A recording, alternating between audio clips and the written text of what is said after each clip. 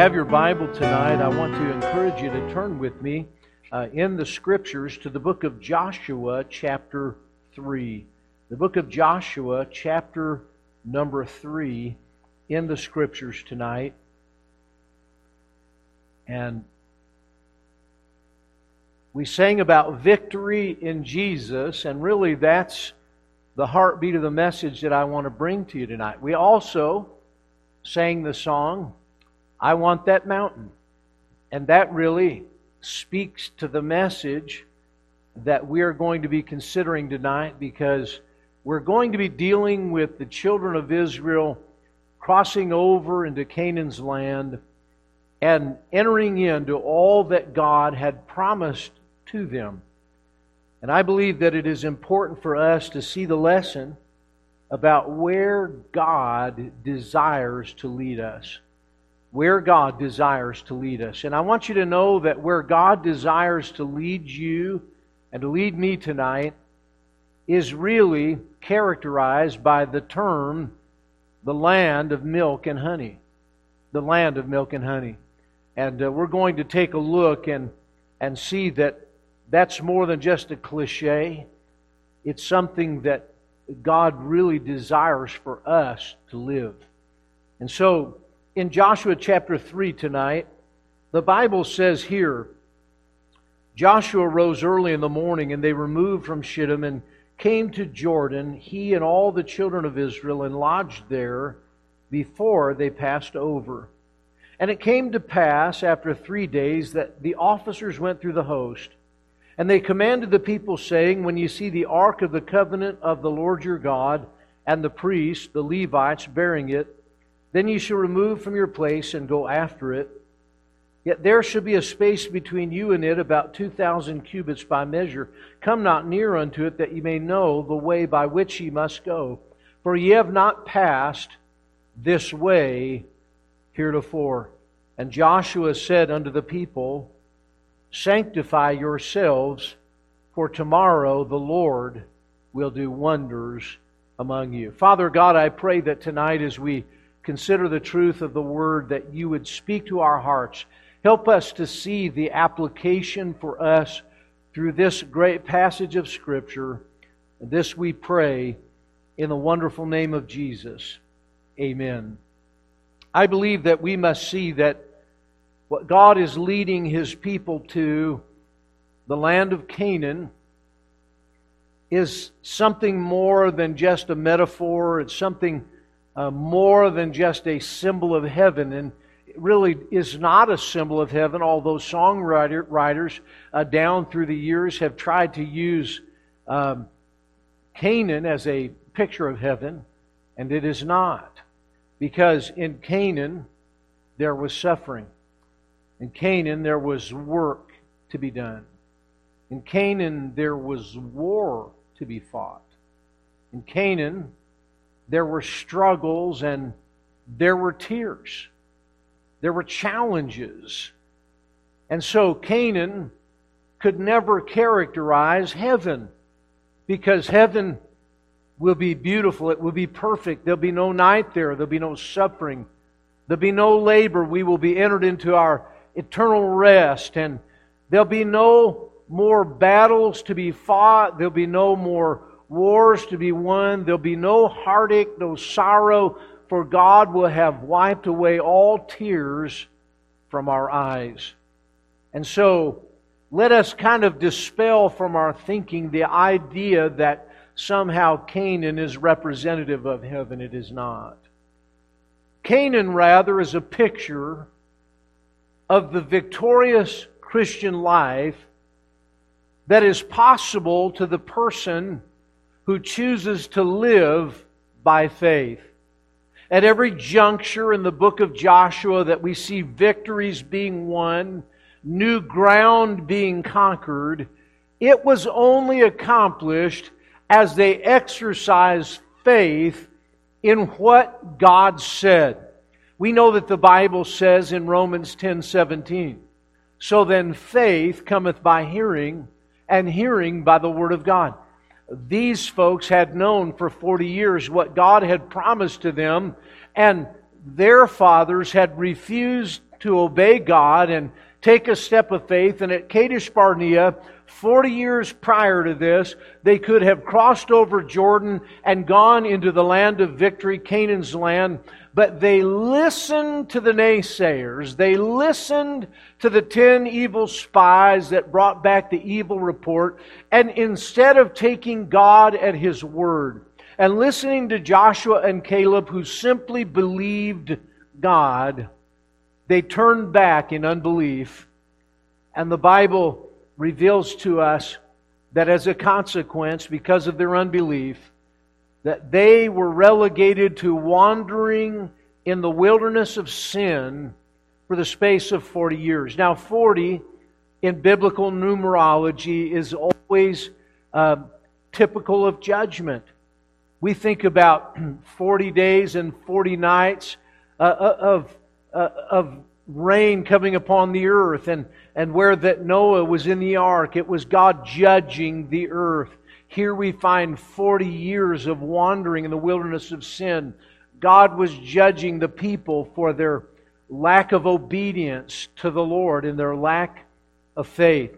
We find where that the Lord Himself wrestled before He started His earthly ministry and fasted for 40 days and for 40 nights, and afterward was tempted of the devil. And it wasn't that He was under judgment, but it was something that was epic. And 40 is consequential of testing and of judgment. And that was what was going on here. And what we find is that God desired for His people to go into the land of milk and honey. And I want to tell you something, that is what is available to the people of God today that would simply choose to live by faith.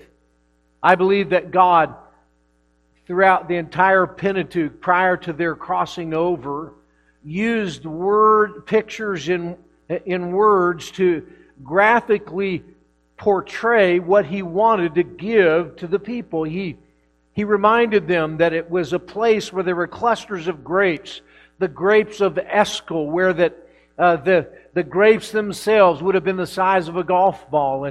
And what a wonderful thing that would have been. There was milk. In other words, there were enough domesticated animals there to sustain their families and to provide some nurturing to them and health to their bones. And then also there was honey, which was the indication that it would be pleasant and sweet, not just sustain them physically, but it was something that they would really enjoy.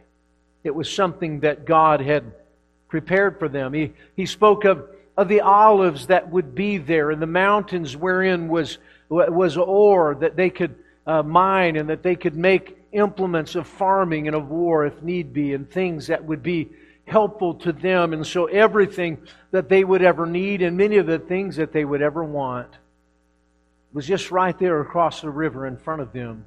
They'd encamped at Shittim, and now Joshua is calling the people of the Lord together. And I want you to know that God had a plan, and the plan was for the people to follow the priests as they crossed over Jordan. And as the Levites called unto the people and gave them instructions, we notice the passage, and what we see here is that the Levites said, "Follow after the ark of the covenant." And it says in verse 4, "Yet there should be a space between you and it about 2,000 cubits by measure." And so it was going to be quite a space that they would follow behind the Ark of the Covenant.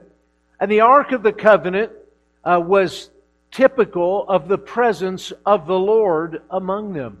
The Lord dwelt between the wings of the cherubim on the top of the Ark of the Covenant, and there He met with man, and it was the presence of the Lord with them. And what the priests and the Levites said to the people was, "Look, I want you to stand 2,000 cubits behind, and I want you to watch where that ark goes, and I want you to follow it." Now, I've often thought, why in the world did they have to follow so far behind? Why was it that the Levites were instructing the people to to let the ark of the Lord go out ahead and then follow along so far behind. Do you know, I begin to think about my own life and how that there have been many times where in my zeal to get where I felt like I wanted to go, I got out ahead of God. That somehow I, in my haste, wanted to outrun wherever God might be leading me. Well, I thought I was going to wind up. The Lord had another destination in mind altogether.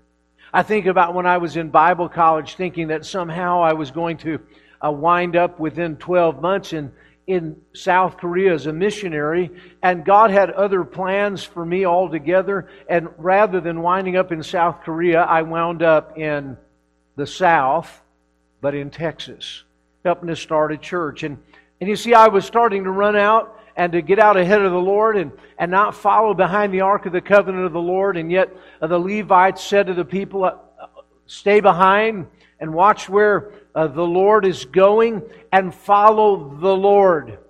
Follow the presence of the Lord. Don't get out ahead of God. Don't run ahead thinking you know where to go. You know what's best for you. God knows exactly how to lead you in the right path, and He's the one that will take you to the destination that you desire.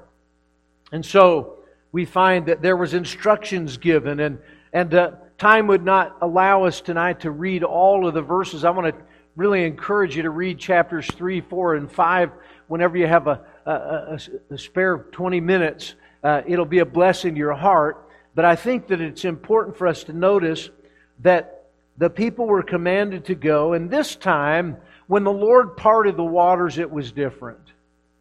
Because when they crossed over 40 years prior at the Red Sea, we know that the Lord had Moses raise the rod of God high above his head, and God parted the waters, and the people walked across on dry ground.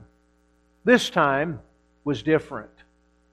This time, the priests had to put their feet in the water.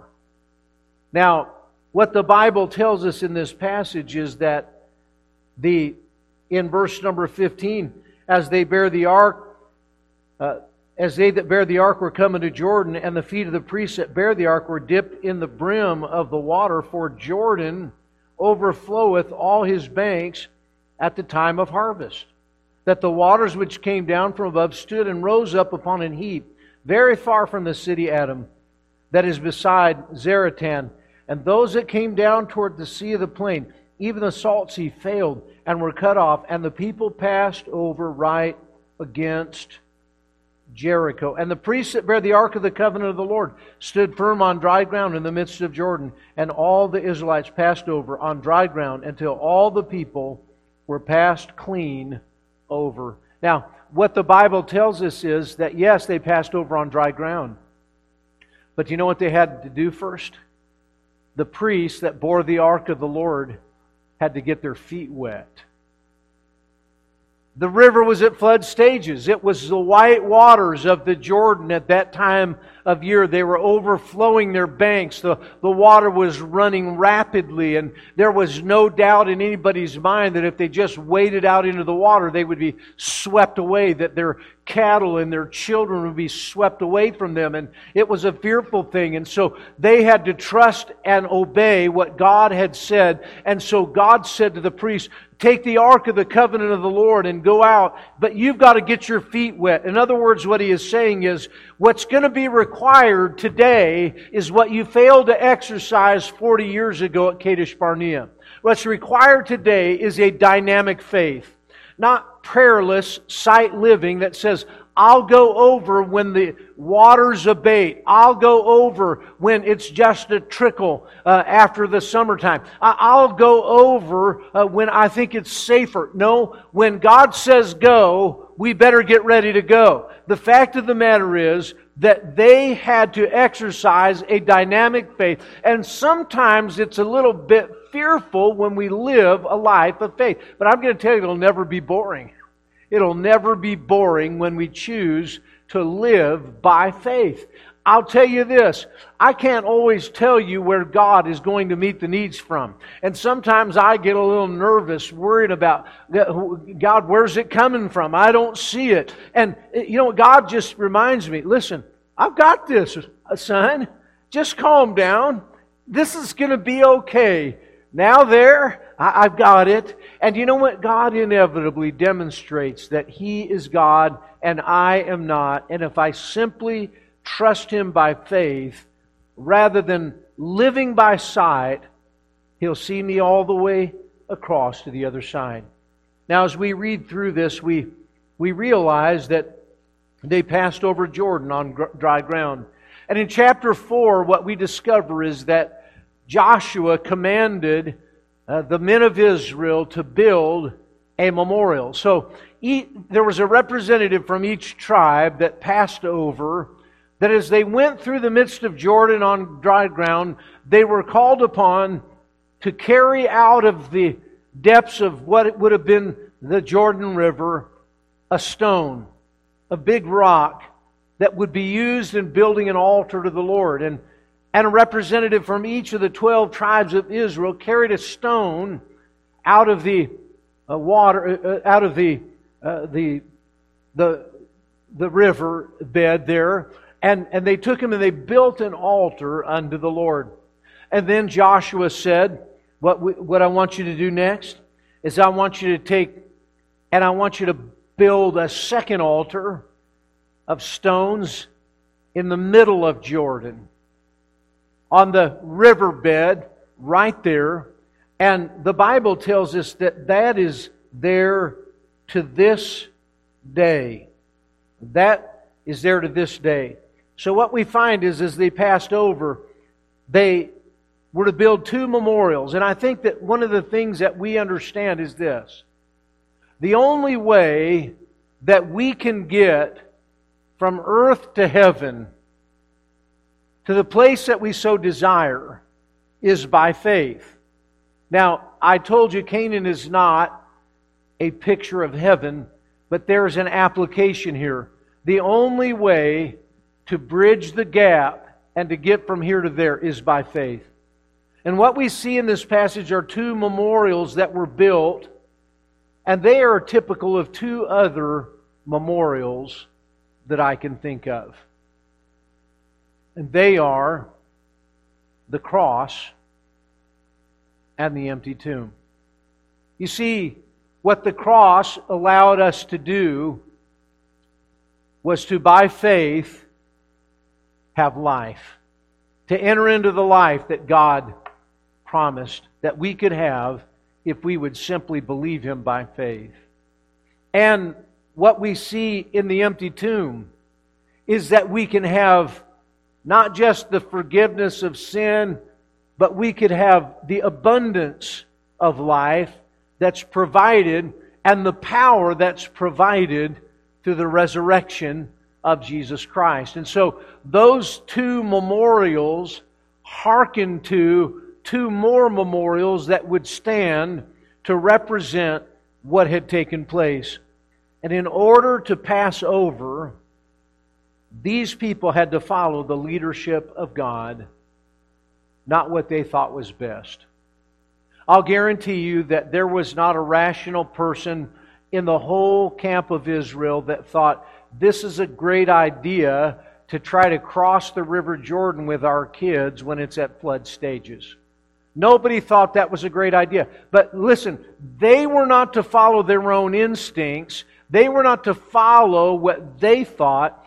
They were to follow what God said. And that's the only way we're going to enter into victory, is as we determine to follow God. Secondly, we notice the picture. And in Joshua chapter 5, we find where that the people are preparing to conquer the first city that we know they came to in Jericho. And Joshua is encouraging the people, but there was something that would take place prior to that. And as the Lord is preparing them, we see in verse number 6, the Bible says, the children of Israel walked 40 years in the wilderness, till all the people that were men of war which came out of Egypt were consumed. because they obeyed not the voice of the Lord, unto whom the Lord sware that He would not show them the land, which the Lord sware unto their fathers, that He would give us a land that floweth with milk and honey. A land that floweth with milk and honey. I want you to not only see the passage, but notice the picture. God is giving them a picture of that which He has promised unto them.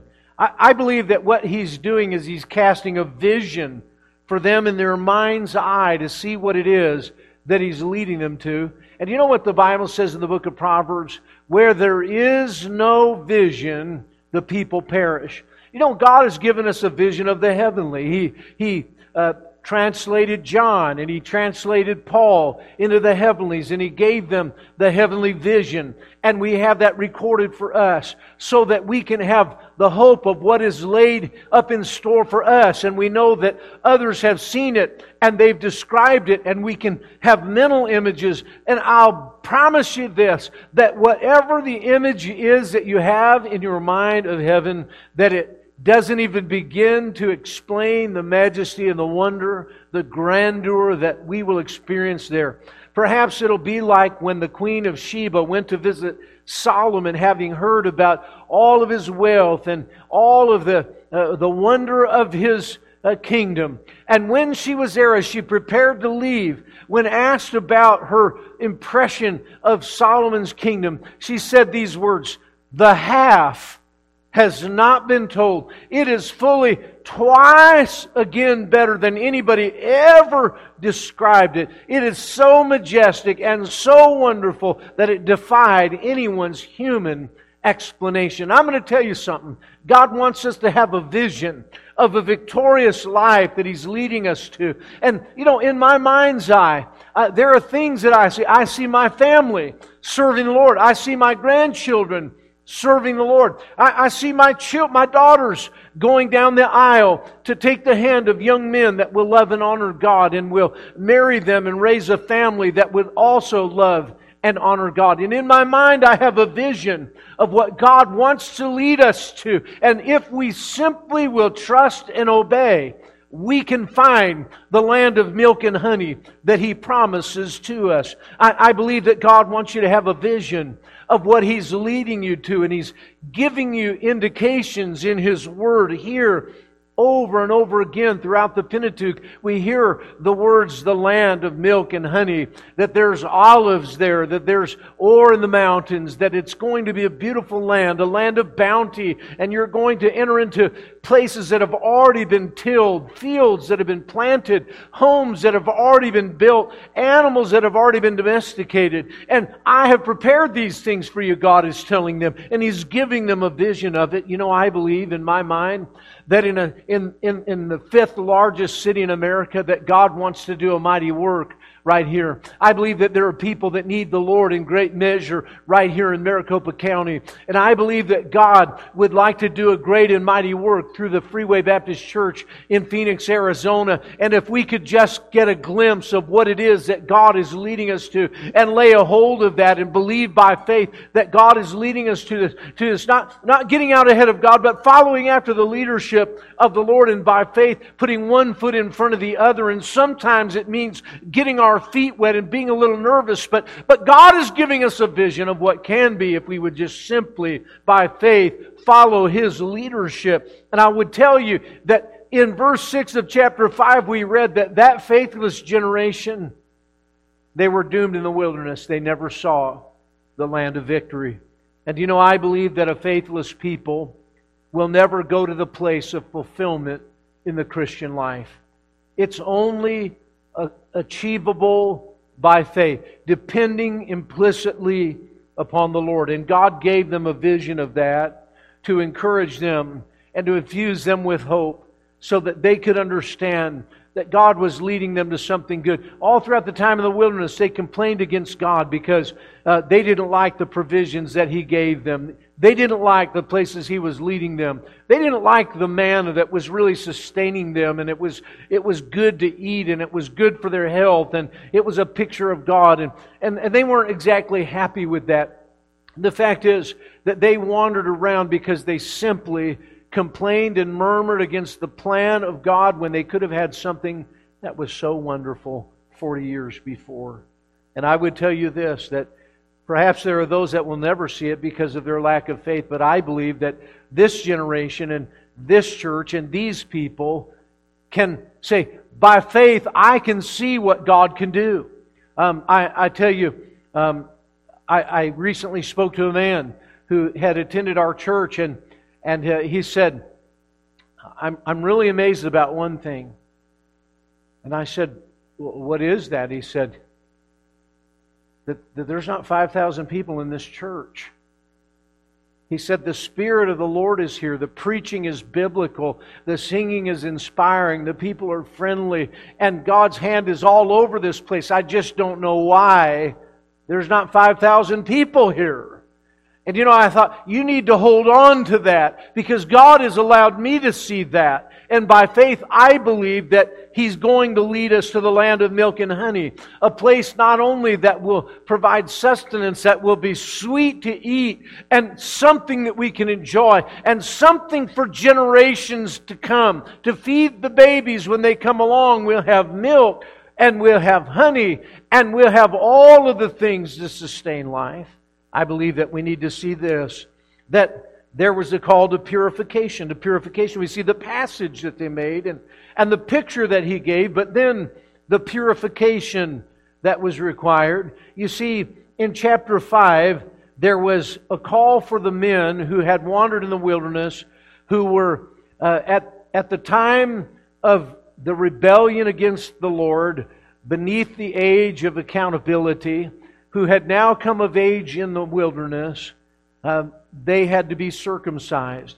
And the Bible tells us there that that time in verse 2 it says, the Lord said unto Joshua, make these sharp knives and circumcise again the children of Israel the second time.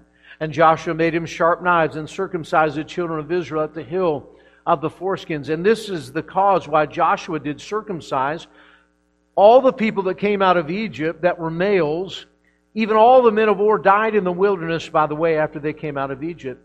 Now all of the people that came out were circumcised, but all the people that were born in the wilderness, by the way, as they came forth out of Egypt, them they had not circumcised. For the children of Israel walked 40 years in the wilderness. So those that were coming out of the wilderness of sin, they had to be circumcised. And now, that was a picture of the putting off of the flesh. That was a picture of God's requirement and His setting them apart for a particular purpose. When they went into the land, the men were commanded not to take wives of the Canaanite women. And there was a continual reminder to them in their flesh that they were to keep themselves holy and to keep themselves unto the Lord. It was a reminder. It was the putting off of the sin of the flesh and what God required before they entered into the victory, before they went to Jericho and saw the walls come down, before the conquest at Ai, before they saw those farms that were already tilled and homes that were already built, those animals that were already domesticated, before they saw those hills that were full of ore wherein they could make whatever implements they needed to make for their families, before Caleb could say, I want that mountain, they had to sanctify themselves unto the Lord and determine, I want to be pure before God. And in this we see a beautiful picture of Jesus, because we find that they encamped at Gilgal, and the word Gilgal, the place Gilgal, the meaning of the word is a rolling. And at that point, the rolling of the sins of Egypt and of the wilderness, it rolled away from them. It was removed from them. And it's a beautiful picture of Jesus, who through His flesh bore in His body the sins of all mankind. Why? So that they would be rolled away from us. And in children's church we sing that song, don't we? Rolled away, rolled away, rolled away. Every burden of my heart rolled away. Rolled away, rolled away, rolled away. Every burden of my heart rolled away. Every sin had to go 'neath the crimson flow. Hallelujah. Rolled away, rolled away, rolled away. Every burden of my heart rolled away. And you see what we find here is a beautiful picture of Jesus. Do you know, every story in the Bible is about Jesus. Did you know that? It all speaks of Jesus. And here we see in this purification, the Lord is the one that through His flesh being torn, we were made holy. For He hath made Him to be sin for us, who knew no sin, that we might be made the righteousness of God in Him. Now I want to tell you something. What they were doing here, from a human, common sense perspective, made no sense at all. They were getting ready to go to do battle against the Canaanite people. They were getting ready to go to a people that had armies, that had swords, and they had archers, and they had cities that had walls around them. And so the last thing that a person wants to do is have surgery 3 days before you go to war. Now, Brother Max had some surgery last week. I'm pretty sure that after his Monday surgery, he wasn't ready to charge hell with a squirt gun on Thursday morning. He probably needed some extra time to rest. And you might look at this and say, you know, it's crazy really to think that you're going to take all the men of war, all of the men that would carry a sword, a spear, or a bow and arrow, and you're going to perform surgery on them in a very tender place. They're going to be sore. They're going to hurt. Look, God put them in a position of vulnerability before Him, which required them to depend upon the strength of the Lord. And so this was a place of cleansing where they put away the flesh and they had to depend entirely upon God. They couldn't say, I'm at 100% physically to go ahead and charge the gates of Jericho. No, it was God that was going to deliver that victory, and God put them in a place of total dependence upon Him. And my friends, you might be in a place where you feel like you have been rendered crippled, or you've had surgery 3 days before battle, and you don't know how you're going to have the strength to prevail. God has promised the victory by faith, not by your strength, not by your reasoning. He didn't say, I'm going to build a bridge across Jordan. No, He said, you've got to get your feet wet, Levi. It may be scary. You may not know what's going to happen, but put your feet in that water and trust me. And now He said, look, you may not understand this. This may sound that it's counterintuitive, and you may not like it. But what I'm going to do is I'm going to perform surgery on everybody, and they're going to be in a weakened state. And it's so that they would know that it is not by might nor by power, but by my Spirit, saith the Lord. And as you trust me, then the victory comes. Canaan is a picture of the victorious Christian life that is only possible as we place our faith in trust in a God that can do anything but fail. We see that Gilgal was a place of cleansing. And my friends, if we would take new ground for Christ, if we would enter into the land of milk and honey, we cannot go with the filth and the stench of sin upon our lives. God is calling us to our own Gilgal, where we will sanctify and consecrate ourselves unto the Lord God and enter into all that He calls us to, having been set apart as He, therefore, which hath called you is holy, so be ye holy in all manner of conversation. Joshua called the people and said, I want you to sanctify yourselves unto the Lord, for tomorrow the Lord will do wonders among you. And this was an act of sanctification. It was an exercise in vulnerability before God, because the only way victory would come would be by the hand of God. And then when it did, the only one that would receive credit for it was the one that brought the walls of Jericho down, the Lord God Himself. What I'm saying tonight is that God wants His people to be holy.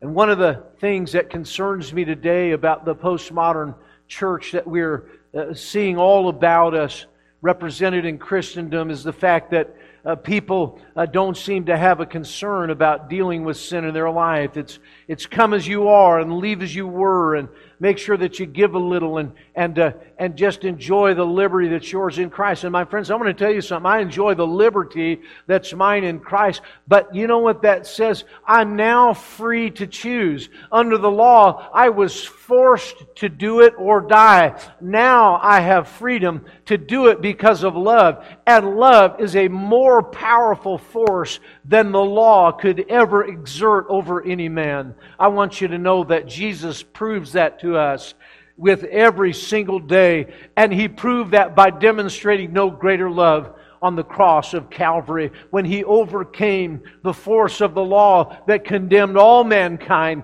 And He overcame it because of love when He fulfilled His own righteous demand against humanity by taking in His own body the sin of the world, and by love overcame what was separating us from Almighty God. And so I want you to notice today that He's calling us to be holy if we would see the land of milk and of honey. I'm going to say this.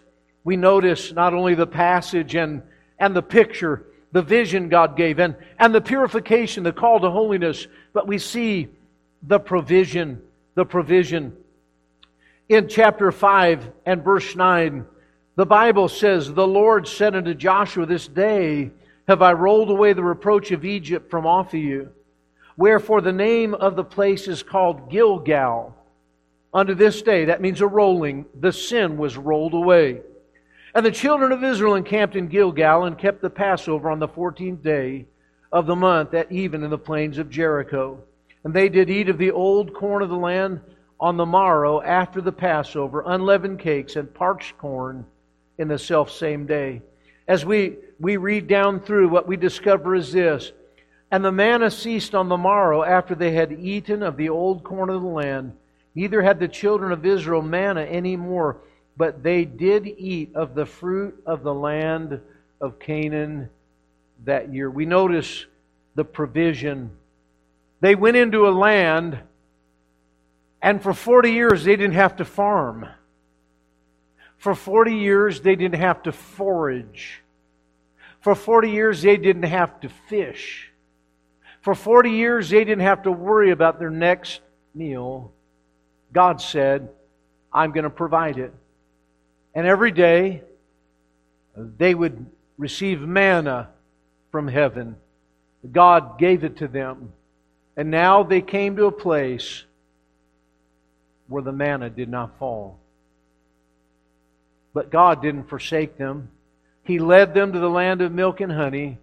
And from that moment forward, they would live off of the land that God gave them. When they went in there, what they did was they moved onto farms where they didn't have to till the soil and plant the seeds. The crops were standing in the field. It was the time of harvest. That's what the Bible tells us. You think of this. I often think about when God called our family back in the 70s to go to Korea as missionaries. And as we were making preparation to go, there was a missionary that had been on the field, and they were experiencing some health issues, and they had to return home from the mission field to the States. And that missionary knew that my dad was going and contacted him and said, "All of the things that we had in Korea are in crates there, and I'll sell them to you for a small price. I can't bring them home. The appliances are for that Asian current. It's not going to match the current here in the U.S. And there's appliances there, and everything that you would need to set up a household, it's right there. You can have it." And so, sight unseen, Dad paid the missionary for all the provisions. And when we got there with 4 children, we found that missionary had 4 children. There were 4 bicycles in the crates. There was beds enough for everyone in the family. There was a sofa and a love seat, and there was a washer and a dryer, and there was a refrigerator, and everything that we needed, God provided. And that's exactly what the people of Israel experienced. God provided for their salvation, and God provided for their every need, and then God provided them victory in Jericho, as you know. It was the Lord that brought the walls down. It wasn't the strength of the people pushing against them. It was the mighty hand of God that brought them down. We noticed the provision.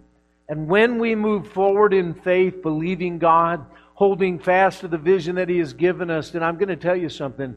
He's going to see to it that you have everything you need.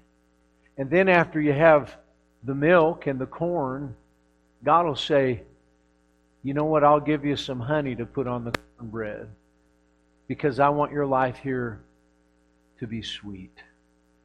You know, I like that verse in 1 Timothy that says, charge them that are rich in this world that they be not high-minded, nor trust in uncertain riches, but in the living God, which giveth us richly all things to enjoy.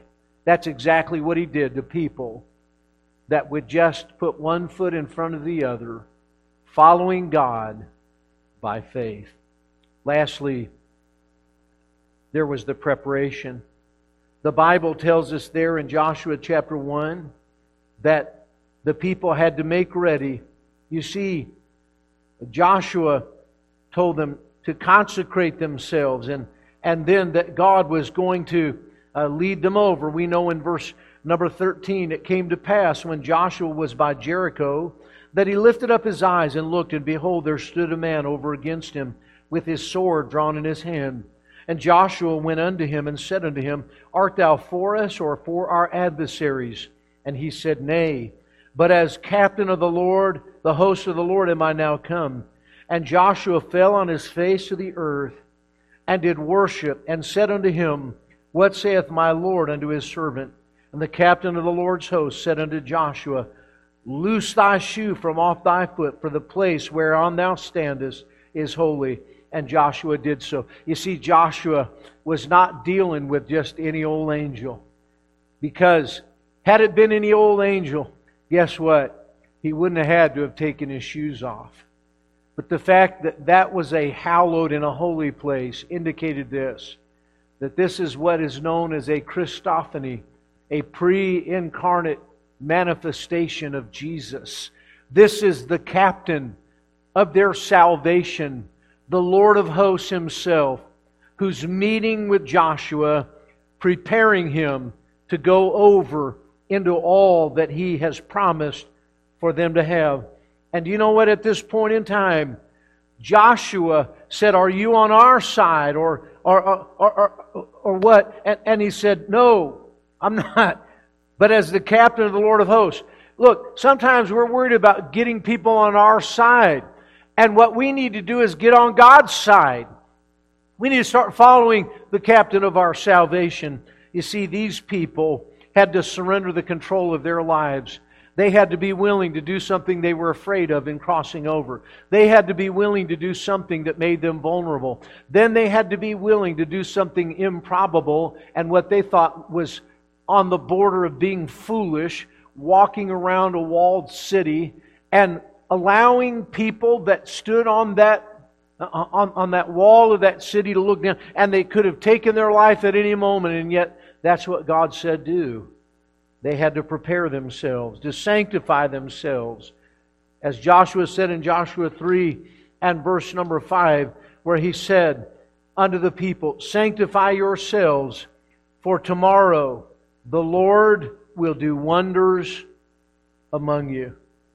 Listen, why do they have to do that? The Bible says in verse 4, Come not near unto that ye may know the way by which ye must go, for ye have not passed this way heretofore. You know, I'm going to tell you something. To have something that you've never had, you have to do something that you've never done. To take ground that you've never tread upon, you've got to go somewhere that you've never been before. And sometimes it may feel unfamiliar. But Joshua said to the people, sanctify yourselves. And when you do, you set yourself apart for the Lord. Prepare for this. Get ready. Because what God is going to do is wonders among you. My friends, I want to say this. If we just catch hold of the vision of what God could do, and we determine to be a people of faith, and we sanctify ourselves unto the Lord, we will see God do wonders among us. The Lord wanted to give them the land of milk and honey 40 years before, but because of their unbelief and self-will, they never entered in. And God calls people today to simply trust and obey. And if we would, milk and honey would not be a cliche. It would be our reality. I wonder, if you had the choice between the wilderness of sin or the land that flows with milk and honey, which would it be? You say, well, that's a no-brainer, Pastor. It's the land of milk and honey. And my friend, get ready.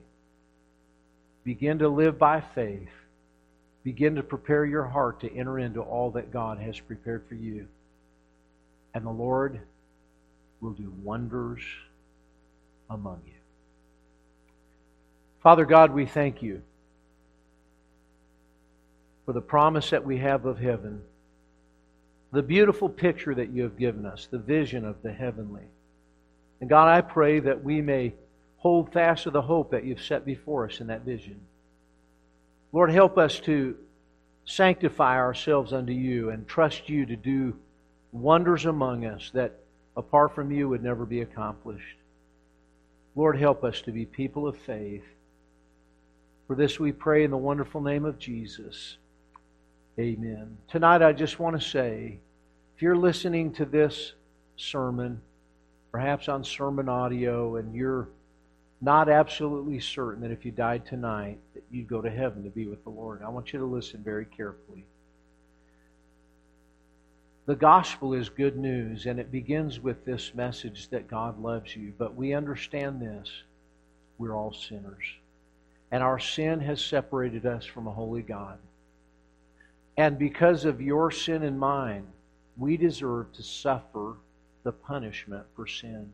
The Bible says we're all sinners, and because of that, sin has been passed unto all men. And the wages of sin is death, and that death that's spoken of is a separation from the Lord in a place of suffering called hell.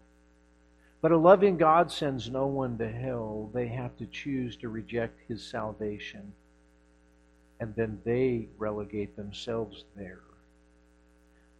Jesus loved you so much He didn't want you to go. And so He did everything necessary for you to escape the pains of hell and to experience the joys of heaven.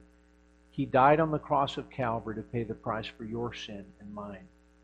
And so He offered His own precious and holy blood, the very blood of God, upon the mercy seat to atone for your sins and mine, not just to cover it up, but to remove it from us, like we sang about tonight.